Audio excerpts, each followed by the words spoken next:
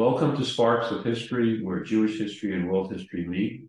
We are very honored to have with us today Professor Dara Horn, author of People Love Dead Jews. Today's interview is taking place just days after the horrific, shocking massacre and pogrom here in Israel on the Sabbath and Simchat Torah holiday. And while Professor Horn and I were both hesitant to conduct this discussion today, to go on with business as usual, we decided that the topic, People Love Dead Jews, was important and relevant. So first, we extend our tanchumim, our condolences to the families of those who lost their loved ones, pray for the safe and speedily return of all hostages, and beseech Almighty God, the guardian of Israel, to protect our brave IDF soldiers. Professor Horn, as an introduction, earned her BA in Comparative Literature from Harvard University and an MA in Hebrew Literature from Cambridge University, and then back to Harvard for a PhD in Hebrew and Yiddish. Professor Horn is an award-winning novelist, essayist, and professor of literature, having taught at universities such as Sarah Lawrence College, City University of New York, Harvard, and Yeshiva University. She has been a contributor to the New York Times and to the Atlantic, and has written 5 award-winning fiction novels in The Image, The World to Come, All Other Nights, A Guide for the Perplexed, and Eternal Life. And as mentioned previously, we will be discussing Professor Horn's first nonfiction work, People Love Dead Jews, Report from a Haunted Past, which was a winner of the National... Haunted Present. What? Haunted Present. Yes. I'm sorry. Haunted Present. Okay. Which, maybe that was my wish. Yes. Which was a winner of the National Jewish Book Award. And again, Professor Horn, thank you. I know it's a difficult time, and appreciate your being with us today. Thank you for having me. Okay. We have prepared a whole list of questions, that's centered on the book. Was there anything else you wanted to start off with, and, in light of the events? I mean, what is sort of astonishing to me is how familiar it all feels.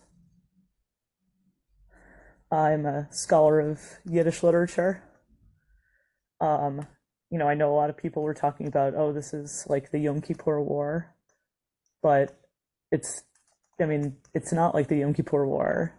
What it is like is every Yiddish document I've ever read about not only the Shoah, but also the pogroms of 1919 to 1921, pogroms of 1905, also documents about like the Farhud in Iraq, about there's this sort of like, it's very clear in Yiddish literature, and I think that it really comes through in Yiddish literature in a way that I have not seen in a lot of other languages.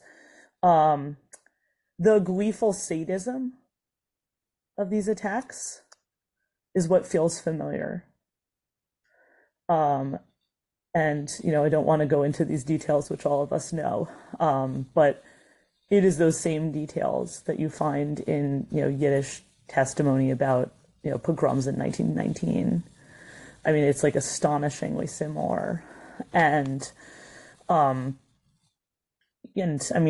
like even in Yiddish testimony about the Shoah, which is very different from, what you read in other languages, which tends to avoid those things.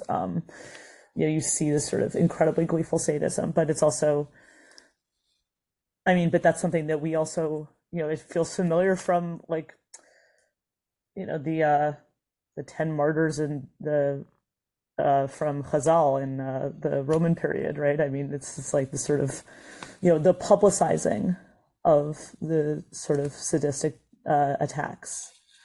That's like, when they were executing the rabbis in Herzliya, it was in the Hippodrome, right? I mean, and that's what you see in, and there's, people taking photographs and I mean, now, people are now live streaming these attacks and sort of that, I mean, and that even was like reminded me even of an attack that was, 100 years ago here in the United States, like when Leo Frank was murdered. People not only they didn't just take pictures of the hanging, but they turned those pictures into postcards. So they mailed around the United States, and there's sort of this gleefulness to this that is, a hallmark of this hatred, and is really glaring and obvious. And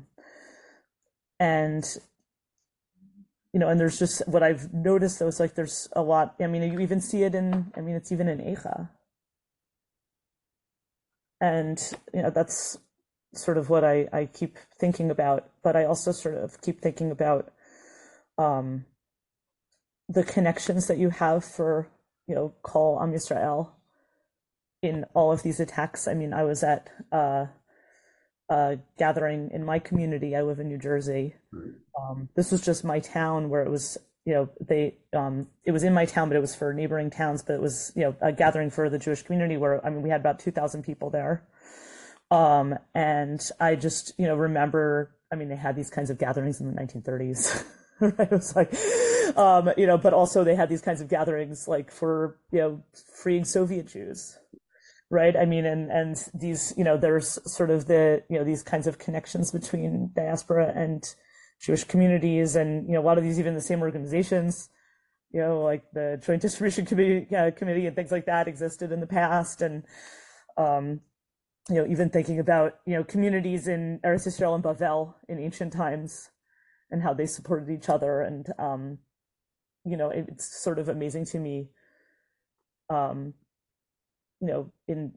the consistency not only of the sadistic attacks, but also the consistency of the support and care that we give to each other at these times. So those are, I wish I had something more No, no, more no, inspiring to offer, but no, these are some of the things that are going through my mind. absolutely. Uh, That's I'll try to, respond to all of this, and I mean, I can just tell you how intimately American Jews are feeling this, and how urgently American Jews are responding to this in any way we possibly can. So I just want to, as an American Jew speaking to listeners from many different parts of the Jewish community around the world, I just want to point that out in this moment, and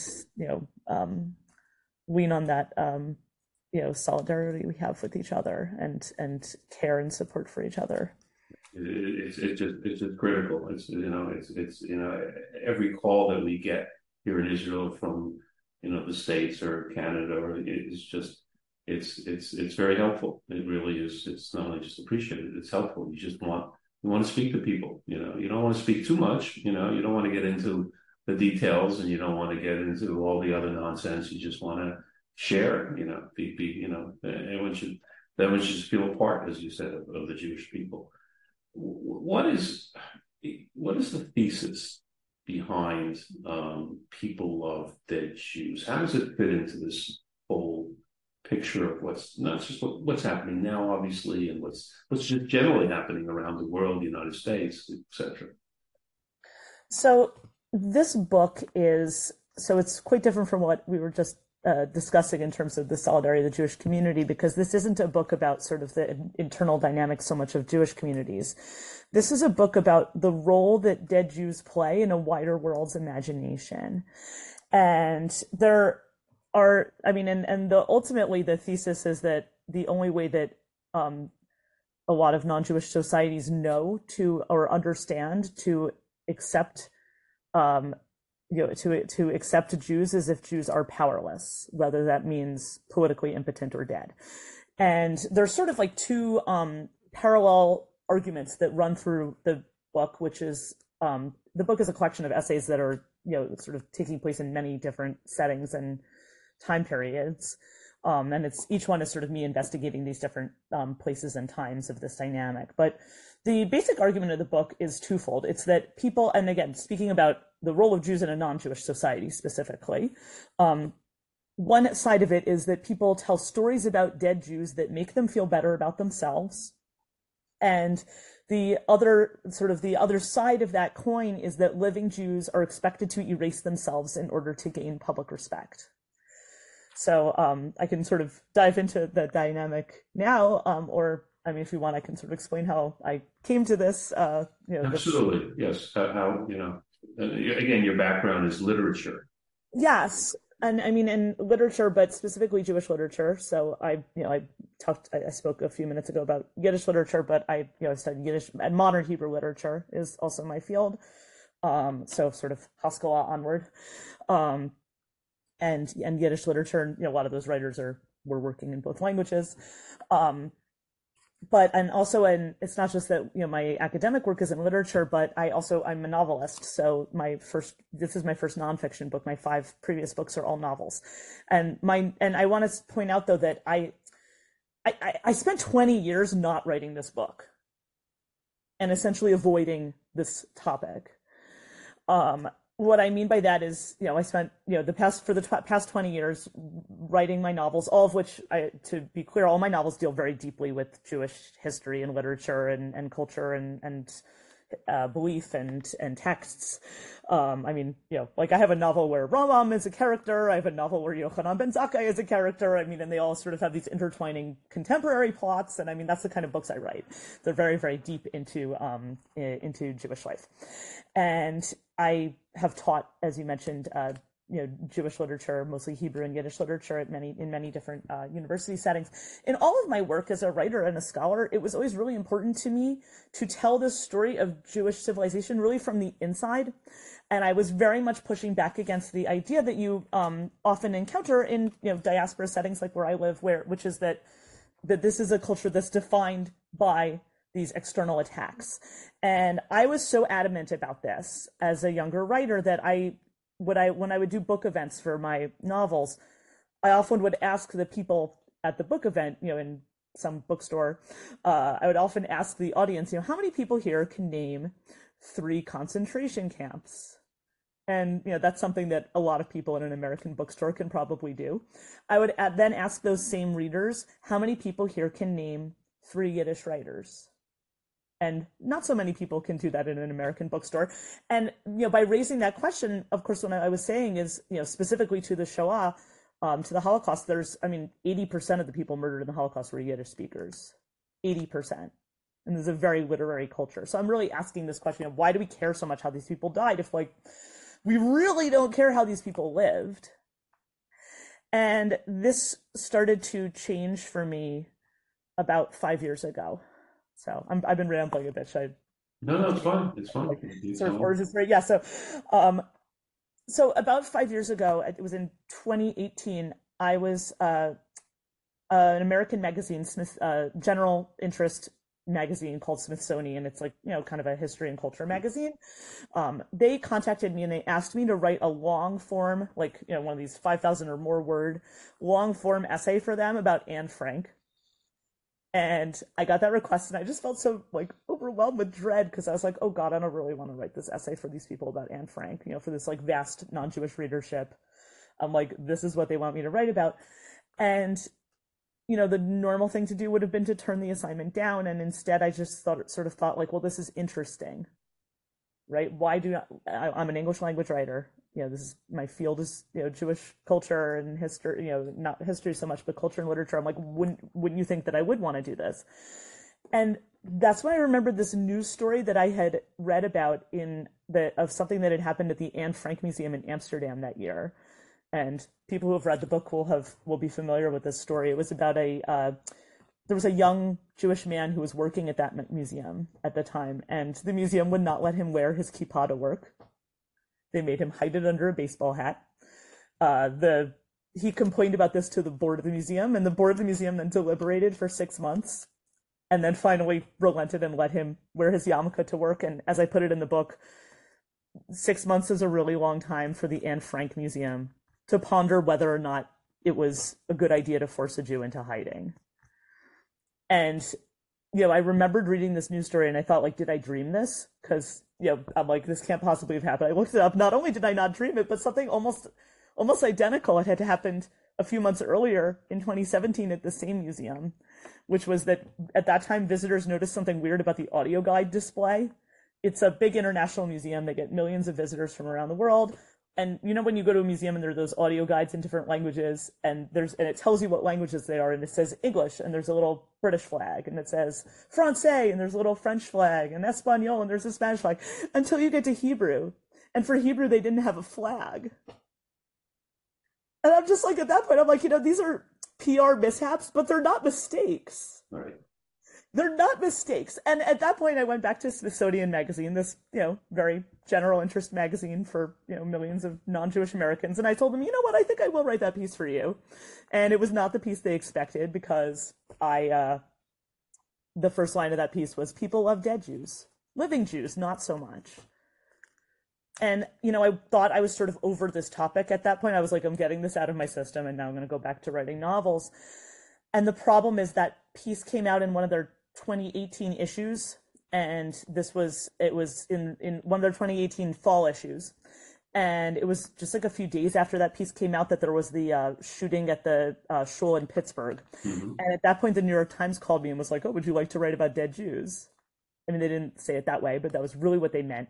And then 6 months later, there's another shooting at a shul in San Diego in California, and they called me again. As I put it, I became like the go-to person for the New York Times' emerging literary genre of shul shooting op-eds. And I'm like, I didn't apply for this job. And at that point, I just thought, what I realized is that there's these uncomfortable moments in all of our lives. And when you're a writer, what you realize is that those uncomfortable moments are where the story is.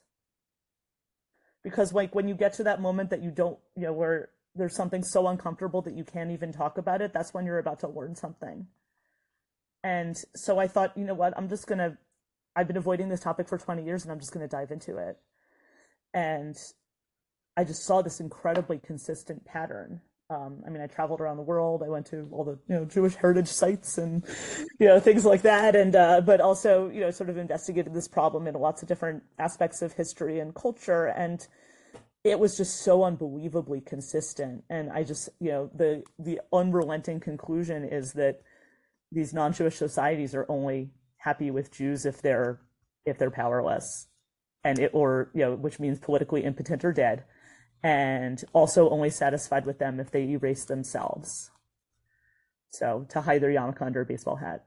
And I have a lot more I could say about that, but I've been rambling a bit. But yeah, so that was how I sort of, unintentionally ended up exploring this topic that I myself had been avoiding it. The issue with Anne Frank goes, if I remember correctly in reading, goes beyond the particular incidents that happened now. I mean, Anne Frank obviously resonates among non-Jews, among Jews and non-Jews. And is there something that bothers you about, the attitude towards the Anne Frank story?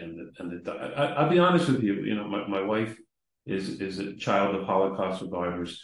I'm a child of a Holocaust survivor. We were talking about this, and it was like, okay, my father was in hiding, living as a Christian, and my mother-in-law was in hiding for 4 years. I mean, it's an important story, but it's one, like, we've never been impressed with, and maybe that's wrong. I don't know. It's not something that it doesn't speak to us that much in terms of it's one story out of millions of stories.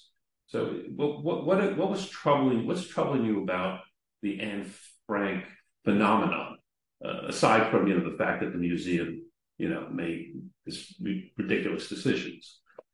Because the ridiculous decision the museum made is entirely consistent with the way this story has been used for now 60 years or 70 years. And here's what I mean by that. There's a lot of aspects to this. But, first of all, if you think about that, that book is by far the most, widely read book about the Holocaust, by far. And it's not a book about the Holocaust. It ends before she gets murdered. It's not about the Holocaust. It's, about this, frankly, unbelievably rare situation of someone who actually was helped by non-Jewish neighbors, which was unfortunately statistically insignificant number of people who had that experience, disproportionately represented in survivors, as you know, like your perhaps like your relatives, but I mean, statistically insignificant. Number one. Number two, this was a highly, Anne Frank and her family are highly atypical victims of the Holocaust. I mentioned before 80% of the people murdered in the Holocaust are Yiddish speakers. Yeah, these are people who are not speaking a Jewish language. So really large, I forget the numbers, but enormous number of Holocaust victims were religious Jews, various versions of religious Jews, what we might call Haredi, and various other forms of being, of observant Jews. This was, again, not her family. And that's a huge part of the appeal. And the other aspect of this is that this is a very familiar story for non-Jews. And that's because it's about a murdered Jew who offers us absolution from our sins. And here's what I mean by that. The reason for the appeal of her diary is because of a lot of it rests on this line that she has toward the end of the book, the end of her diary, the end of her life, where she writes, "I still believe in spite of everything that people are truly good at heart." And this is the line that is like on the book jacket. It's on your test when you're obligated in school to read this book and take a test about it. It's on the walls of the museums. And, we take this to be inspiring. And by inspiring, we mean it's flattering to non-Jewish societies because it makes people feel forgiven for these, lapses in their civilization that lead to piles of murdered Jews, right? I mean, it's like, and if a murdered Jew said this, it must be true. And that's sort of this like mental thing that people do with this is they hold this up as though like, this is like, oh, look how this person, despite all odds, still held out her faith in humanity. The reality, though, of that line in the diary is so much simpler. Like, Anne Frank wrote that line about people being truly good at heart 3 weeks before she met people who weren't. 3 weeks after she writes that line, she's arrested, taken to Westerbork, and then to Auschwitz. And you know what? She met people there who weren't truly good at heart. I mean, that's like literally the simple explanation. Like, who had she met before that? Her family? The extraordinarily exceptional people who were protecting her family? Those are the only people she had contact with. So yeah, she believed people were really good at heart. And guess what? 3 weeks later, she met people who weren't. And that part's not in the book. So that is, so this becomes a story that's very, very satisfying for a non-Jewish public.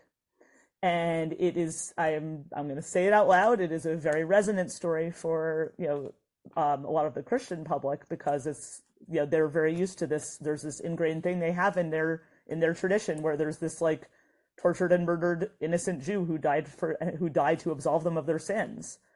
I don't think that's a coincidence. So that's some of the problems with that. But another big problem to me is especially because in highlighting this person who had, fairly limited, who was I'm gonna say that again. Part of the problem is in highlighting this person who is living a largely non-Jewish Western life. It's also part of the erasure of Jewish civilization. And this is something, I don't talk about this in the book, but I have a podcast called Adventures with Dead Jews, which goes a little beyond the book, and I tell some of I do talk about this there. There's something similar at the Holocaust Museum here in the United States in Washington, D.C. They have a children's exhibit called Daniel's Story. And it's sort of set up, it's like a mock house where you walk into this house of this sort of fictitious or composite, I guess, German Jewish boy in Frankfurt, Germany. And, you go into his bedroom and you see his like swim trophies from his swim team on the wall. And you go into, you see his after school snacks and you see like, his father was a war hero and you see his father's war medals from the German army. And then after that, you go to his room in the ghetto and so forth. But, I remember I actually covered the opening of that museum when it opened in 1993 for a teen magazine, which sent me there to, I was 16 and I was sent to cover this museum. And I remember coming back from that exhibit and talking to people in my own Jewish community about it, people who hadn't yet seen this museum that had just opened, not very close to where I live. And I remember speaking about it with a Holocaust survivor in my community and saying how I thought this exhibit was this children's exhibit was so powerful because it showed American children that like, oh, people who kids who died of the Holocaust were just like them. And I'll remember this the rest of my life. This woman became enraged at me and just started screaming at me, what if they weren't just like them? Would it have been okay to murder them if they weren't just like them?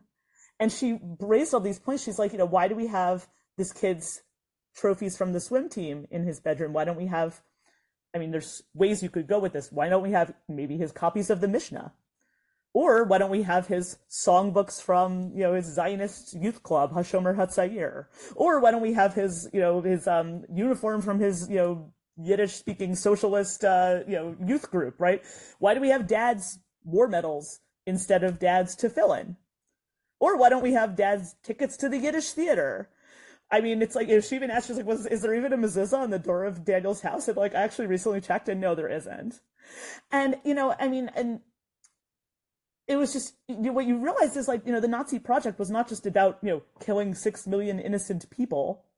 It was about erasing Jewish civilization. What I realized was that the museum was actually participating in that erasure. And that's what's happening with the presentation of Anne Frank's diary as a typical Holocaust narrative also, is participating in that erasure because, the horror of the Holocaust is not just about, 6 million innocent boys and girls who were on a swim team. It's also about the destruction of Jewish civilization.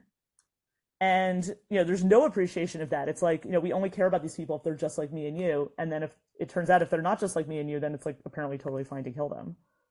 Yeah, do you think this is it's, as I promote my Jewish history podcast and these interviews, so one of the ways I do it is I connect to Holocaust museums and people who are in the Holocaust space. And I'm always amazed how many Holocaust museums there are in every single city. It's just, I interviewed a renowned, I don't have to mention the name, a renowned Jewish historian. I asked him about this. I said, does it help? It sounds like it's a very positive thing. It raises tremendous awareness of what happened. Maybe it helps stem or doesn't stem anti-Semitism. And his response was, there's something positive about it. He said, my sense is a lot of it is to assuage guilt, simply to relieve people of whatever guilt they might feel because of whatever. I don't know. Wait, so was he referring to people in the Jewish community who, yes, yes, so, okay, yeah. so not about the Jewish and non-Jewish community, I would think, but yes, including the Jewish community, yes. So I actually now, this is after I published this book, I actually now have an enormous amount of insight into this because I happen to have spent the last year doing a project. I was commissioned by The Atlantic, which is another general interest American magazine. They commissioned me to do a long project for them. Long, it's like, I don't know, 10,000. It's one of those, when you read a magazine article that goes on forever and ever and ever, and you're like, when is this going to end? Like one of those. I wrote they commissioned me to do a really long piece for them about American Holocaust education. And suffice it to say that the headline of this piece that they published this it was right before Pesach, so it was a few months ago, and I did not choose the headline, but the headline of this piece is Holocaust education making anti-Semitism worse?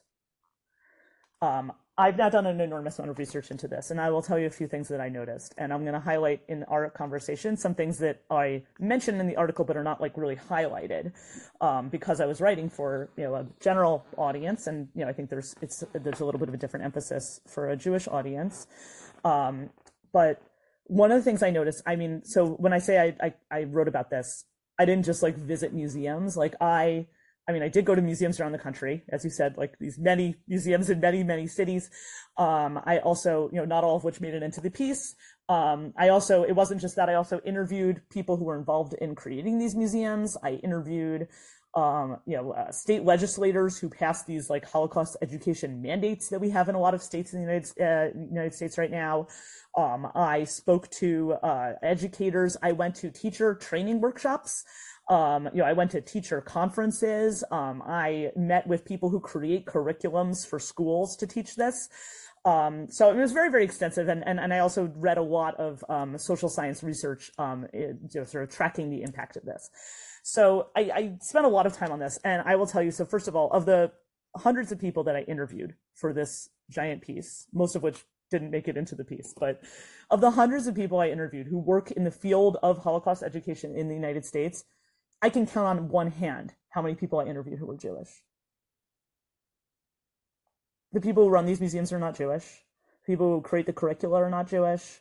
I mean, I remember being at this in the Dallas Holocaust Museum. I was there for a teacher conference. It was for high school teachers from all over Texas, Oklahoma, Arkansas. It was a multi-day conference in the summer, training these teachers to teach the Holocaust in their classrooms. I was at this conference with these, I think it was like, I forget how many, 50 or 80 teachers, something like that.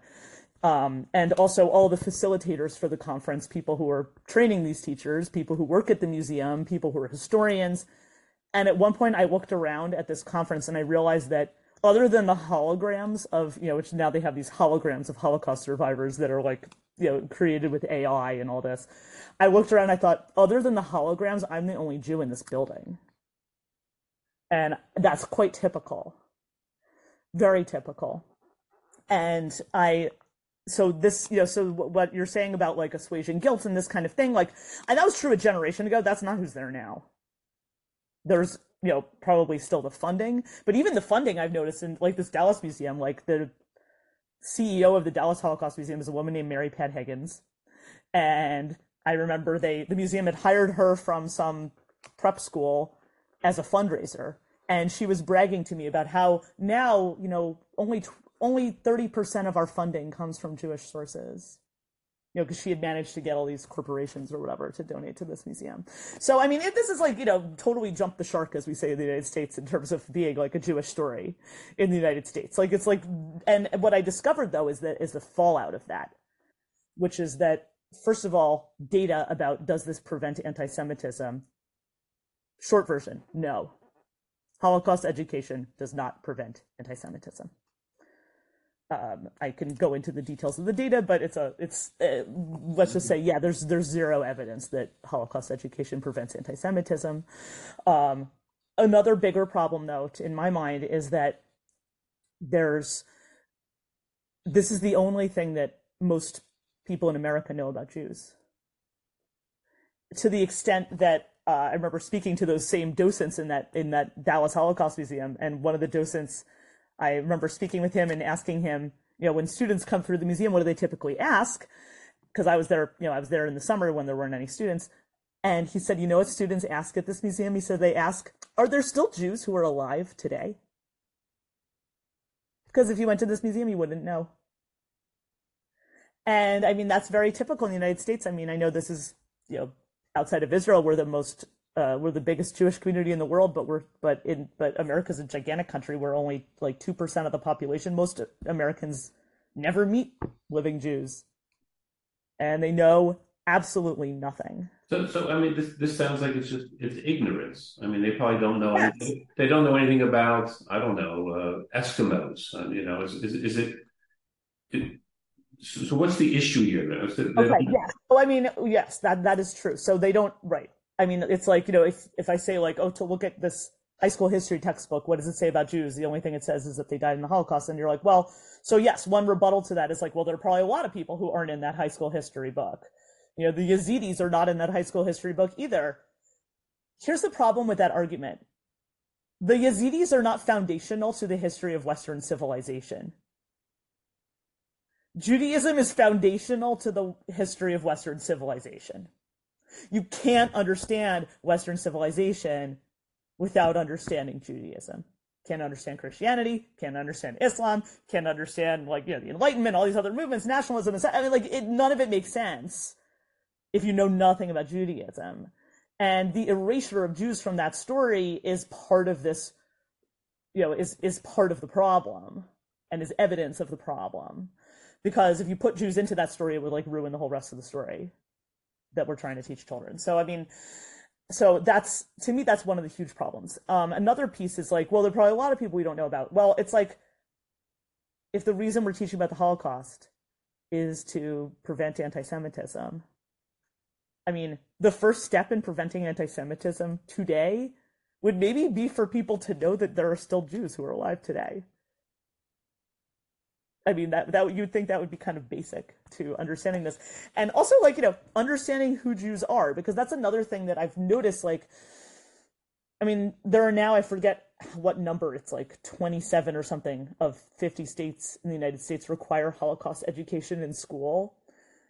I mean, and it should be, I mean, I want to be clear, I'm not against Holocaust education. Like, I mean, I think everyone should learn about this in school.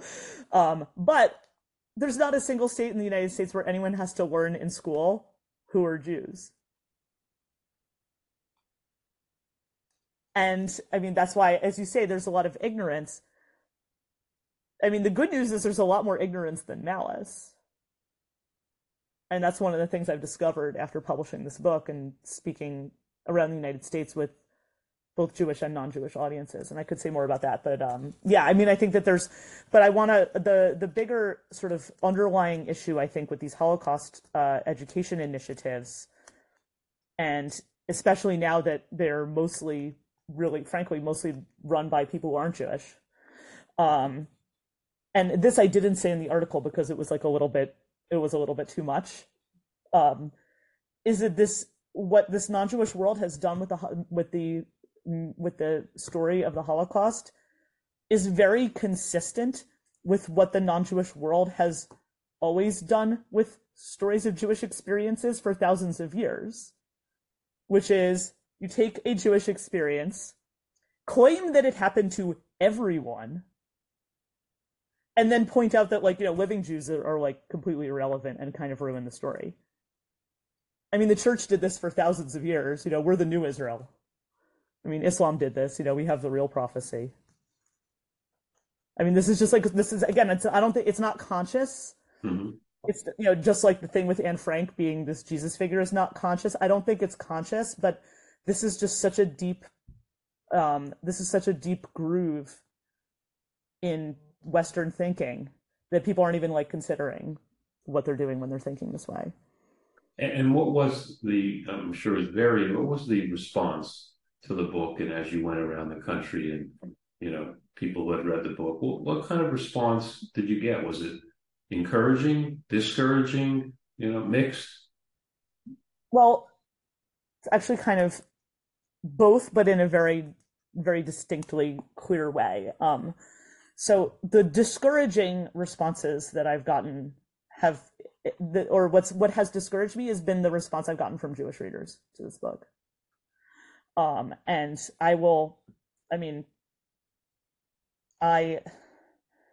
this is my first nonfiction book, and so I was very not prepared for this. I've been inundated with responses from Jewish readers, and when I say Jewish readers, I mean people from many, many walks of life. So, religious people, secular people from, old people, young people, people from big communities, small communities, people from the United States, people from around the world. And it's like every single Jewish reader tells me exactly the same thing. It's like they're all filling out a template. They all say, I felt uncomfortable my whole life and I never understood why. Your book articulated this for me. Thank you. And then they say, I never told anyone this before, but... And then they tell me like some long horror story of their own experiences with anti-Semitism. And I mean, I will tell you, like, I wrote this book as an intellectual exploration. Like, it's not really about my own life. And that's not how my readers read it.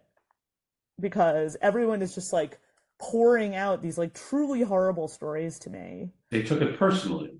Yes. And like came to me and, then they're like, they tell me these horror stories. Sometimes it's in person when I do events around the United States.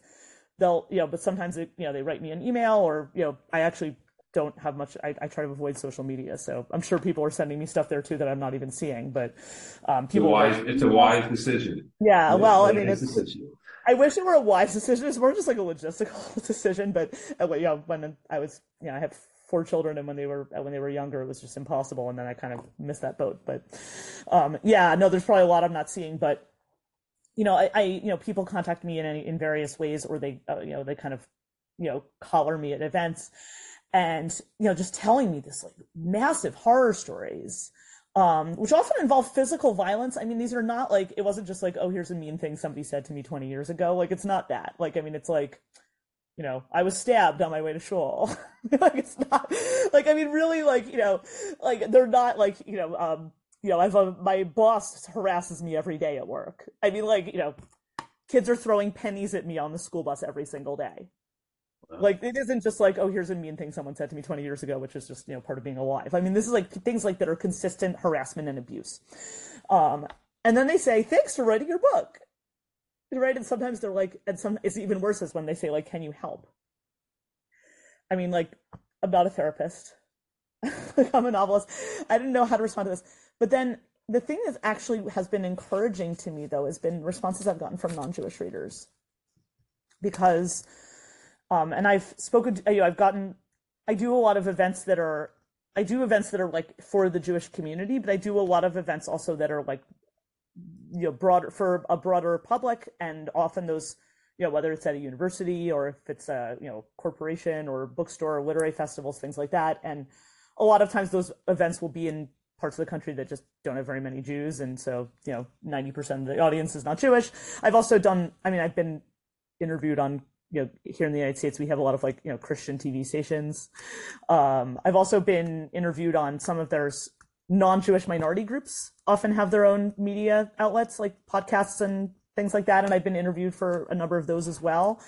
And, and I also have been sucked into occasionally, sometimes I do these like corporate what we call DEI, which is like diversity, equity, and inclusion events. This is like a trendy thing in the United States in the last few years.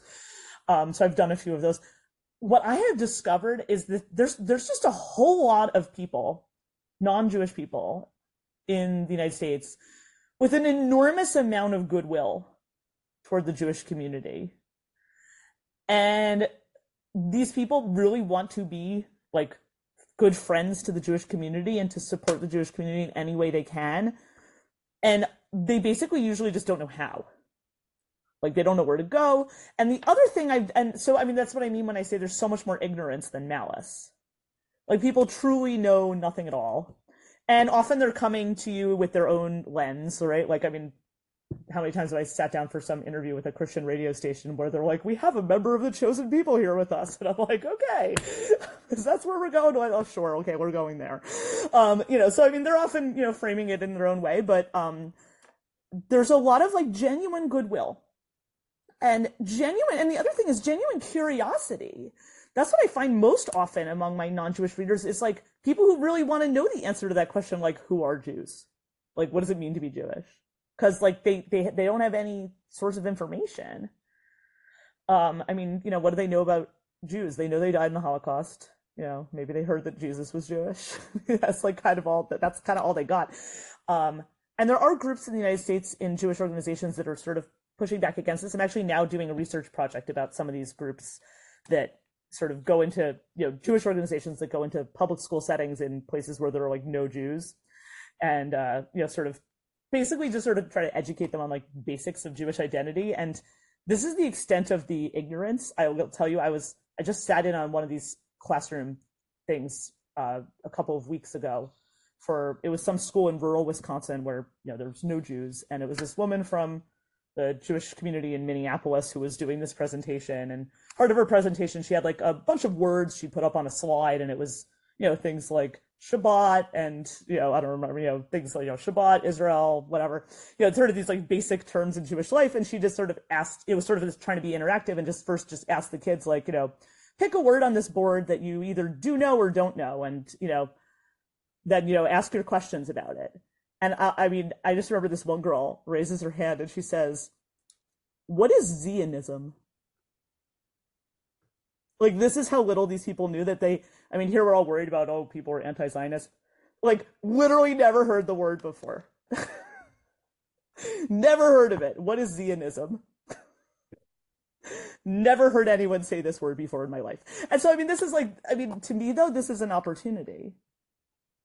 Because, there's a lot of curiosity and a lot of goodwill. So I think that there is an opportunity to sort of change the way people think about this. How does this opportunity, this goodwill, and these encouraging responses, how does that jive with, there's a sense among certain groups in the Jewish community that the last place in the world you want to send your child to is a American university. That it has just become dangerous almost, just a dangerous place intellectually, physically. I mean, that's kind of like, a perception that some people in the Jewish community have. So how do and a lot of it, of course, is expressed in terms of anti-Zionism, Israel, but the sense is maybe it's more than just that. So how do you like jive that together with this encouragement and then what we are hearing about what's happening in the college. And now you see this training already in high schools. If your child is going to go to, a university somewhere, you better train them, especially if they came from a private Jewish education and they've never been exposed to this. Is that an issue? Do you see this as an issue? I mean, you're Okay, out there so in the campuses. yeah, no, I speak at colleges around the country, so I'm Right. very aware of this. I will tell you that my family kind of solved this problem in one way, which is that my oldest daughter just started college like a month and a half ago, and she's at Brandeis, Okay.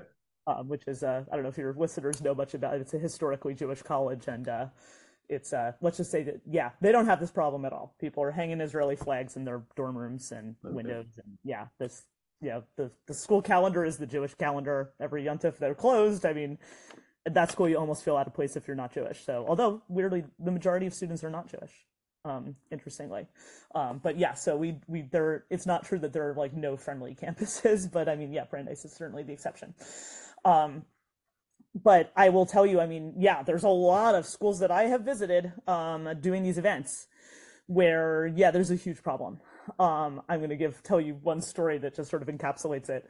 I spoke at a University of California, Santa Cruz last year, and I remember that they, about 2 weeks before my visit to campus, unrelated to my visit to campus, but about 2 weeks before my visit to their campus, they had someone had tried to pass a resolution in their student government against anti-Semitism, and it was voted down. And having decided that they were not against anti-Semitism, they apparently decided they were in favor of anti-Semitism because then, like, I was like 2 or 3 days before I got to campus, the buildings on campus are all like spray painted with swastikas. And I remember when I got to this campus, the professor hosting me was telling me about this, and they had just cleaned these off before I got there, and I asked her, "Do you think that this was done by students or was it by people, from this town?" And she said, "Oh, it was definitely we definitely feel it was students." And I said, "How? What makes you think that?" And I can't even say this without laughing. She's like, "Because we found the empty because we found the empty spray paint cans in the recycling bin." So I guess the philosophy is like, kill the Jews and save the turtles. Yeah, I've seen this in a lot of places, but I will tell you that it's actually worse than that because it's also happening in K to 12 schools. And in the K to 12 schools, it's less about it's not so much the anti-Zionist stuff, although it is that too. It depends on different parts of the country, depends what's going on, but it's something that's happening in K to 12 schools very commonly. And there's a lot of it is inspired by social media. I mean, something like this, my kids go to public school, something like this happened in my kids' middle school last year. And it was, much more just like straight up anti-Semitism. It's not like filtered through Israel or anything like that. And I mean, we live in a school with a giant Jewish community. But there are parts of the country, the much more common problem in the United States is not this anti-Israel thing, which is, it's like I said, most people in the country are like, what is Zionism? Right. What's much more common is just this like old school stuff. I mean, I just was speaking just before Yontif I spoke in a giant sukkah in Plano, Texas, and there are all these teenagers there from whatever their youth group was, and a lot of them were kids who go to public school, And these are kids who are like, one of 10 kids in their public school who's Jewish. And apparently for these kids, like, this is just like old school anti-Semitic harassment is just very normal. And when I say old school, I mean, people, Hitler saluting them and throwing pennies at them and checking for their horns. I mean, like, really like old school stuff is like, that's like, and then also, yelling at them about Jesus or something. I mean, this is like the much more common thing. And yeah, and that's a much more common American experience. But I mean, but it has definitely gotten worse at K to 12 schools. So in a sense, those kids who are coming from the Jewish school and that are being like prepped to go to college, like the kids from the public schools are way more prepared Right. because they're not going to like be freaked out by this because they've seen it before and they're just like, yeah, okay, now you know who your friends are. They don't think of it as like this is the whole school. They think of it as like, okay, I know who my friends are, and they're not these 10 kids, right? I mean, it's like they're coming to it with a more, more realism in a sense, like the way that our ancestors experienced this. I mean, that's why to me that's what's most disturbing. Is like this is, and I mean, and this goes to the events of this week. I mean, these are things that we may not be prepared for, but our ancestors were, this was very familiar to them. And it's very familiar to, I don't know, kids in these high schools too. You think the events of this week are going to play a prominent role in some of the things that you're doing, that some of the educators are doing? Is it something that can bring out some of the optimism that that you have expressed? I mean, yeah. So look, since this happened, I mean, I have had a lot of people coming to me and asking me what I think is a good idea of what I think they should do. And when I say people coming to me, I mean people who are like, we want to talk to our kids about this. How can we do this? Right? And what should this public school be doing as a program? And I've had people say to me like, "Oh, we want to bring a Holocaust survivor to the school to talk about it." I was like, not really relevant. Then we're sending the message to all these kids like, "Oh, here's a thing that happened 80 years ago." Rather than here's a thing that happened 5 days ago. Why are we pretending that this didn't happen 5 days ago? Right. If you want to bring somebody to speak to the school, how about somebody who can talk about what happened 5 days ago? I mean, there's this denial of reality or this like unwillingness to admit that we're in a new reality. And but I do think that now that is starting to change. Because I've had a lot of people who've been asking me about this. I mean, Jewish community is incredibly united at this moment, which is kind of really amazing, especially if you think about where we were about a week ago. The Jewish community is incredibly united. I mean, it is remarkable to me how, I don't know if it's the words of our ancestors, but I mean, I feel like everybody I've encountered in the Jewish community, and it doesn't matter if they're religious or not religious or how involved they are, if they're, I mean, everybody instantly knows the impact of what's happened and that it involves them. And I think the good news is that here in the United States, we do have already these relationships with our non-Jewish neighbors. I mean, I had mentioned earlier, that I had been at this event with 2,000 people that was for the Jewish community, was, in solidarity with, with people in Israel. And we had members of Congress who were there who were not Jewish from both parties. And they all spoke about their experiences and their dedication to the Jewish community. So, I mean, and I know that has happened around the country. And I do think that there is people are making more space for changing this conversation and are suddenly aware of the impact of, the impact of this like phenomenon that I described of people of dead Jews. So I think that yes, there's I mean I cannot predict the future. And obviously I am praying for praying for peace and Amen. for the return of the hostages and for all of those things. Um, and there's no but after that sentence. Yeah. We're all doing everything we possibly can, and we will. Um, I mean, the one thing that's comforting about Jewish history is that through it all, we're all still here. Yes. Yes. Okay. So again, there's not much more to be said at this point. And um, again, Dara Horn, People Love Dead Jews, reports from a haunted present, and encourage all our listeners and viewers to go on and purchase the book. And again, thank you so much. And we should only hear good news. Yes. So, Sorot Tovot. Zero to vote. Okay. Thank you so much. Thank you. Thank you.